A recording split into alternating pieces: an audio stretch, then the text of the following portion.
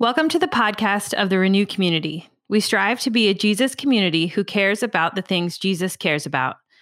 As we adapt in this season of pandemic, we are meeting in our house churches, in person and online, as a primary space for worship, formation, connection, and encouragement. Teachings like this are one way we engage with Scripture, seeking to become more like Christ. These teaching podcasts also serve as a conversation starter for deeper engagement at house church. We're glad you're listening. Good morning, Renew. Really glad to be with you today. It was so good to have an opportunity to gather together last week, whether you Zoomed in or you were present with us at Emmanuel. It's just really good to have an opportunity to worship together. So just wanted to cast a very, very brief recap on week one of our Lentacost series on the Beatitudes.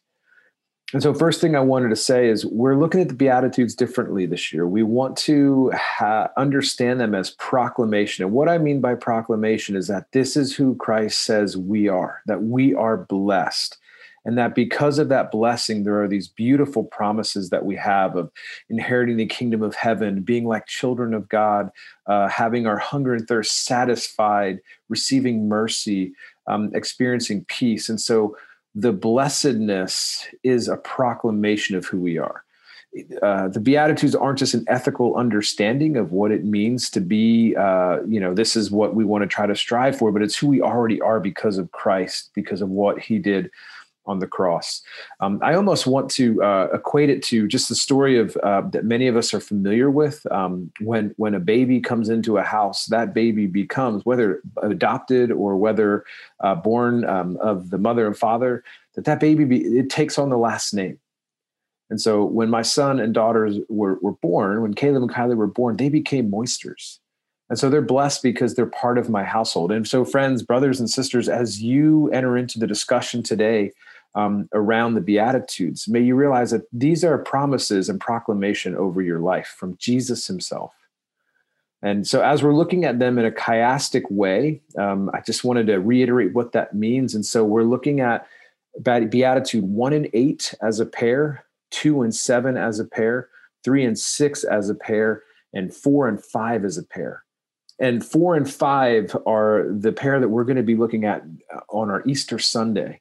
And each one of these pairs sort of moves in a way of coming to the thesis of 4 and 5 being together, but each one builds upon the other. And so today we're going to take a deep dive in what it looks to be poor, what it looks like to be blessed as folks who are poor in spirit and folks who are persecuted. As I said in the teaching last week, the kingdom is the linchpin that brings these two together. That whether you're poor in spirit or persecuted, that the promise is the kingdom. And so that kingdom is not present just because we're going to make it happen, but it's present because of what Jesus did on the cross. We don't earn the kingdom, but we inherit the kingdom with Christ because of what he has done. And so I just want to remind us too, we spent some time at the table last week. We're not going to be participating in communion as normal throughout Lentacost this year, but we're going to be using that space to remember, release, and receive. We're going to add a fourth one on Easter Sunday that I'm excited to get to when we get there. But this week, as we come to the communion table, we're going to pause again to remember our sin. Those at the gathering participated in a physical, visceral way of tearing the cloth into and placing it in a bowl as a way of releasing our sin, releasing the dullness. The two questions that we sat with coming to the table were, where is my commitment to Christ grown dull? Friends, this pandemic has taken a lot from us, and especially in the midst of our own souls feeling weary and tired and burden. And some of us have let the seductive nature of sin creep back into our life, and old habits have become new patterns again. And so I just want to encourage us in this season to begin to say yes to God and to confess our sin to Jesus. And he is faithful and able to forgive us and to make us free men and women. And so the last thing I just want to remind us as we enter into this season together, this is not a season just of fasting and giving up, but for us, it's a season of beginning new practices. So while you're in house church, I want to encourage you, there's just to take some time to think through ways in which we can encourage one another in a new practice, a life-giving practice of helping deepen our relationship with Jesus and with one another. And so, House Church, well, we're going to be looking at Mark chapter 9 as a really amazing story that I think is going to help us to dive deeper into what it looks like to be the blessed people of God, what it looks like to see specifically those who are poor in spirit inherit the kingdom. And so I'm excited for what God has for us today. May he bless you.